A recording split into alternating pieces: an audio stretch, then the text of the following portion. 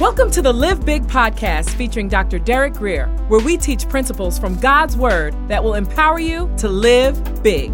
For more information, visit derekgrier.com. Here's Dr. Grier. Acts chapter 15 and verse 36. Today, put on your running shoes because I'm going to be in a lot of scripture. We're going to go line by line, and I believe you're going to be stretched and transformed by the study today. Then after some days, Paul said to Barnabas, Paul and Barnabas had known each other for over a decade by this point in history. They served as ministers or senior leaders in the church of Antioch together. And then after that, they were released by the church of Antioch, and they began ministry, just the two of them, into the whole world. So they traveled the globe sharing the gospel. And the Bible goes on to say that many signs and wonders were performed by both of these men. But before we move forward, let's move backwards and take a look at how these guys met. Acts 9 and verse 26. And when Saul had come to Jerusalem, he tried to join the disciples. Now this is, Saul is called Paul in some places, Saul in others. Saul is his Hebrew name. You know, King Saul was the first king of Israel, so that was his Jewish name. But he also had a Greek name, and his Greek name was Paul. So just like, you might have a name with your buddies and another name with your parents, this is kind of the way it was with Saul. It says he wanted to join the disciples, but they were all afraid of him. You see, 1 minute he was killing Christians. The next minute he was preaching the very gospel that he was trying to destroy. And the folks that were watching this from a distance, they thought this might be a trap. And common sense was saying, you know what? When a lion comes close, it's probably because it plans to eat you. And Saul was pretending to be a believer, and they were like, I'm not so certain about that. This might be a trap. And they did not believe, now these are the apostles, that he was a disciple. Again, these are the most gifted 12 men on the planet. But in spite of the fact the Holy Spirit came down in the form of fire, rested on people's head, they had preached, great signs and wonders had happened in their lives.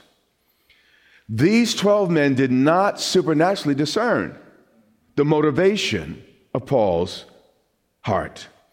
Sometimes we place unrealistic expectation on our ministry leaders. If the original 12 apostles, there's going to be no group like them again in the history of planet Earth, if they did not automatically know where everybody was coming from, how do you think some other pastor or some other leader is going to automatically just know where everybody's coming from? It says, and they did not believe, meaning these guys were not easy to convince. If you came into their church with papers, they wouldn't just say, well, because you did this elsewhere, all of a sudden, hey, you haven't. No. These guys were very, very, very cautious. They did not believe that he was what? A disciple. This is important. When you have a history of hurting people, harming people, like Saul did at this point, you have to be patient with those you wounded. And some people were, they repent and get over it. It's like, well, you supposed to get over it faster. No, wait. You hurt me. And I'm still bloodied. I'm still bruised. It's going to take me a second to get past what you have done. Again, these are the most spiritual men on the planet. But the Bible says they didn't yet believe he was a disciple. The Bible says we're to know them who labor amongst us. Meaning we got to invest a little bit of time and we got to test the spirit before we open certain doors. But verse 27 is key, and we thank God for people like Barnabas. But Barnabas took him and brought him to these frightened apostles. This is why we need each other so very much. Sometimes God uses others to see what we cannot see. Now, listen, the apostles just saw this man that was killing everybody. But Barnabas was able to look past Paul's faults, and they saw a diamond in the rough. You know, who could have known by looking? I mean, this guy was violent to the core. Who would have ever guessed that God would use this man, inspire this man to write over 25% of our New Testament? But out of all of them, one man saw, and one man was brave enough to build a bridge. And then Paul declared to them how he had seen the Lord on the road. So Paul finally is in their company. And then Paul has to answer for himself. And the Bible says that he talked about the things that God had spoken to him, meaning Paul told of the miraculous story that he was on his horse and a light came down from heaven, knocked him off his horse. But you know what? I don't think that was so convincing, because it's easy to come in some place and talk the talk. The disciples were looking for somebody that walked the walk. And I think it was the next clause of this sentence that made all the difference in the world. And he told them how he had preached boldly. Why do you need to be bold? Because there's opposition. How he preached what? Boldly at Damascus in the name of Jesus. You see, when the disciples heard that he wasn't just telling some story, but he had risked his very life, it was people were trying to kill people that were preaching in the name of Jesus, because Paul was preaching people who tried to preach in that name. And when they realized that he had actually risked his life, he didn't just talk or see a vision. He risked his natural life for the cause of Jesus. Only at that point did they begin to trust him. This is very important, particularly for church people. If you ever confuse love with trust, you are going to be in serious, serious trouble. Jesus teaches us to love unconditionally. 7 times 70. No matter what they do, you got to love them and hope for the best in their lives. But Scripture never tells us to trust unconditionally. I know you're thinking about that. You remember the men that received talents? One man received, 5 talents. He doubled it. God gave him more. Another man received just a couple talents. He doubled it. God gave him more. So when those men were faithful with what they had, then God trusted them with more. But there was this one man, and God loved the one man as much as he loved the other man. God's love for us is unconditional. But one man took his talent, buried it in the ground. And the master came back and said, "Thou wicked servant." Now, God loved them all, but only trusted 2. Love is unconditional, but trust has to be earned. And when you start trusting everybody, you become foolish. Love everybody, but verify with everybody else when it comes to this issue of trust. And these apostles were not unloving. They loved Paul, but they didn't trust him. How do you spell trust? Time plus test equals trust. I don't know I can trust you till you test it. I don't know you're going to stay until there's going to be a problem, until there's an issue. So we got to go through some problems together before I can trust you. Now, I love you without problems, but I don't trust you without problems. I'm in the book. See, I love Jesus, but almost as great as that, I trust him. I mean, when he had options, he could call a legion of angels. He stayed there on that cross. I could trust him with my life. If he would do that for me, he has earned my respect and my trust. Loving somebody is not the same as trusting someone. So now the question is, God loves you, but the $6 million question today is, can he trust you?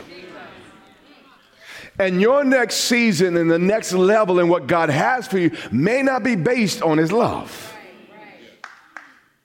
But God gave more talents to the men and women he could trust. Verse 28. So Paul was with him in Jerusalem. And the Bible says that he was coming in and going out, meaning he had freedom. The disciples were very cautious and careful about who they let in their personal circle. Every time, and there's been many times in my life, that I have been careless in or with on this point, I have paid for it dearly.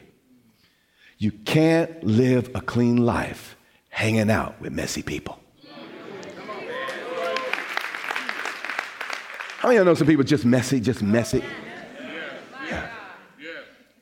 Now, you might be trying to grow them and develop, but when you let them in your circle, they have just become your responsibility. Acts 9 and verse 1. So why were the disciples so guarded about this Saul? Let's take a look. Then Saul, or Paul, still breathing threats, he had bad breath, and murder against the disciples. See, some of y'all know people with breath like this. Against the disciples of who? The Lord. So who is he trying to hurt? The very disciples that he had finally come to. And he went to the high priest and asked him letters for him to the synagogues of Damascus, so that if he found any who were of the way, whether men or women, he was an equal opportunity killer, that he might bring them bound to Jerusalem. You see, the issue is Paul had spent years bullying and slaughtering the apostles' friends, the apostles' converts, the apostles' family, anybody who called on the name of Jesus. But we see something very important in this passage. God specializes in turning foes into friends, in turning adversaries into advocates. And we see here the man the Bible calls the worst of sinners actually became the greatest of saints. And the point of all this is if God could do this with him, what might he be able to do with you and I? And he journeyed and he came near Damascus. Now again, this is not St. Paul. This is the killer, Saul. He wasn't playing patty cake. He wasn't just playing rhetorical games. He would kill you dead. But even with this hostile man, in this extremely hostile environment, God was more than equal to the task. And this is important. God doesn't have to, God's the God of the whole universe. He doesn't just move in church settings. He doesn't just move in environments where people are singing and praising his name. According to scripture, he could deal with even the most hostile, the most angry and violent of people, and on their terms, and get it done. And suddenly, Paul was on his horse, riding into Damascus with letters from the Sanhedrin and a great authority to kill and to separate families and to kick people out of the synagogue. But a bright light shone around him from heaven. Have you ever noticed in a jewelry store, I have this somewhere, they always pull out a black pillow or a velvet cloth before they show you the various diamonds? You know why? Because the darker the background, the brighter the sparkle. It's important. So don't worry about what's happening with your children. Don't worry about what's happening in this world. Because God has a way of waiting till it's blackest. Waiting till it's dark. Does anybody understand where I'm going? The darker your world gets, the greater opportunity you have to shine. So God in his wisdom lets the sun go down. Lets it get dark, demon dark. You hear what I'm saying?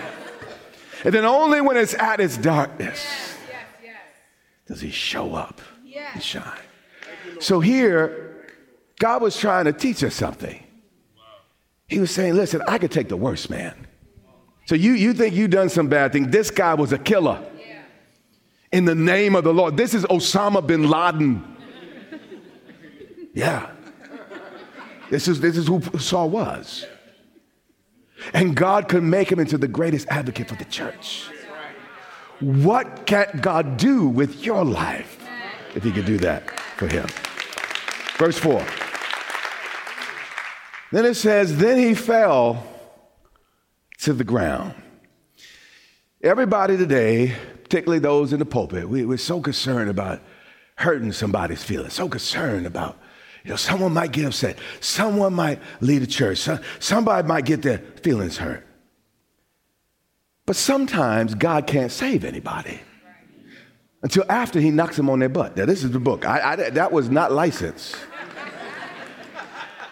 Because the Bible says, then he was knocked to the ground. And that knock off his high horse. Do you hear me? Sometimes you can't gently take people off that horse. God will speak to you in a language that you understand. And if you don't understand nice, he knows how to go the other way. You understand?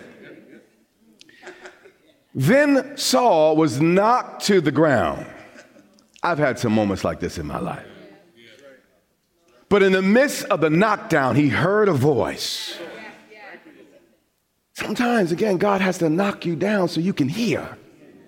You're so full of yourself, and he said, I got to cut you down so you can hear me again. And he heard a voice saying to him, Saul, Saul, why are you persecuting me? May I paraphrase this in the MOS, my favorite version of the Bible. That's the man on the street translation.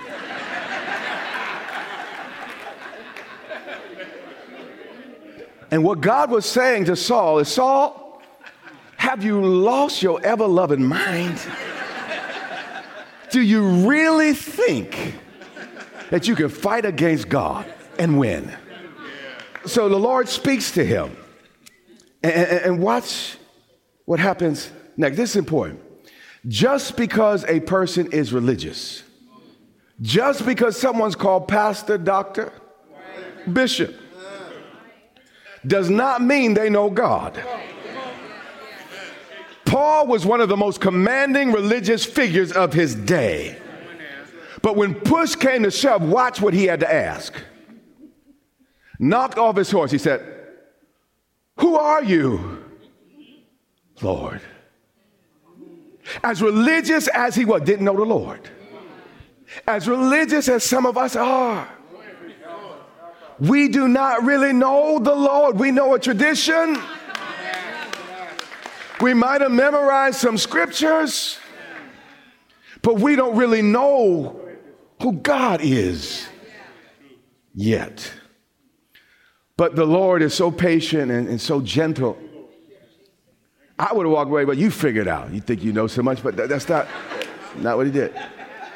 He said, the Lord said, I am Jesus, whom you've been picking on and persecuting. You see, you might think you are criticizing a pastor. You may think you are criticizing those silly, simple-minded Christians. But when you put your mouth on a man or woman of God who has surrendered their life and their being to the Lord, you have just bitten off more than you will be able to chew. That's what Paul was about to discover. Let's get to verse 6. So all tough, murdering, killing, I'll put you in jail. Letters from the Sanhedrin, Paul stood there trembling. One day we're going to all meet that God we so easily and freely criticize. But who's trembling now?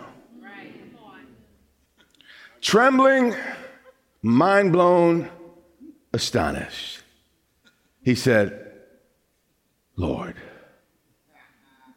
Romans 10 teaches us if you believe in your heart, confess with your mouth the Lord Jesus, you shall be saved.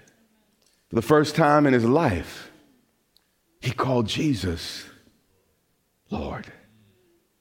And his entire life was transformed by that single event. Just one encounter with the risen King will change everything in your life. He said, Lord, what do you want me to do. Notice he didn't ask, what do you want me to believe? He already believed that Jesus was Lord. He just talked to Jesus, who he knew was killed. And if he's alive, he has to be more than just a man. And if he's speaking to people, dear God, you understand what I'm saying? So he wasn't asking what to believe. Undoubtedly, he already believed again that Christ was Lord. But we see something. He asked, what do you want me to what? Do, which is action. You see, repentance is a double-sided coin. And if you find a coin with only one side engraved, you cannot use it. A genuine and spendable coin that's useful and its currency has to have two sides to it in order to be exchanged. The first side of this coin is our beliefs. He believed that Jesus was Lord. But the second side of that coin was his actions. So if you just repent from your heart but have no corresponding action, in God's economy, there's no exchange. In God's economy, it's not genuine. In God's economy, that has to be recalled. True repentance shows up first in the heart, and that's where it matters most. But if it's in your heart, it will show up in your life and in your behavior and in your deeds. I'm preaching better than you're saying amen. Let's go back to where we started, Acts chapter 15, in verse 36. Then after some days, Paul said to Barnabas, let us now go back and visit our brethren in every city that we have preached the word of the Lord. And let's see how they're doing. How many know it's easy to make a child? Yeah, how many know it's kind of fun to make a child? Yeah.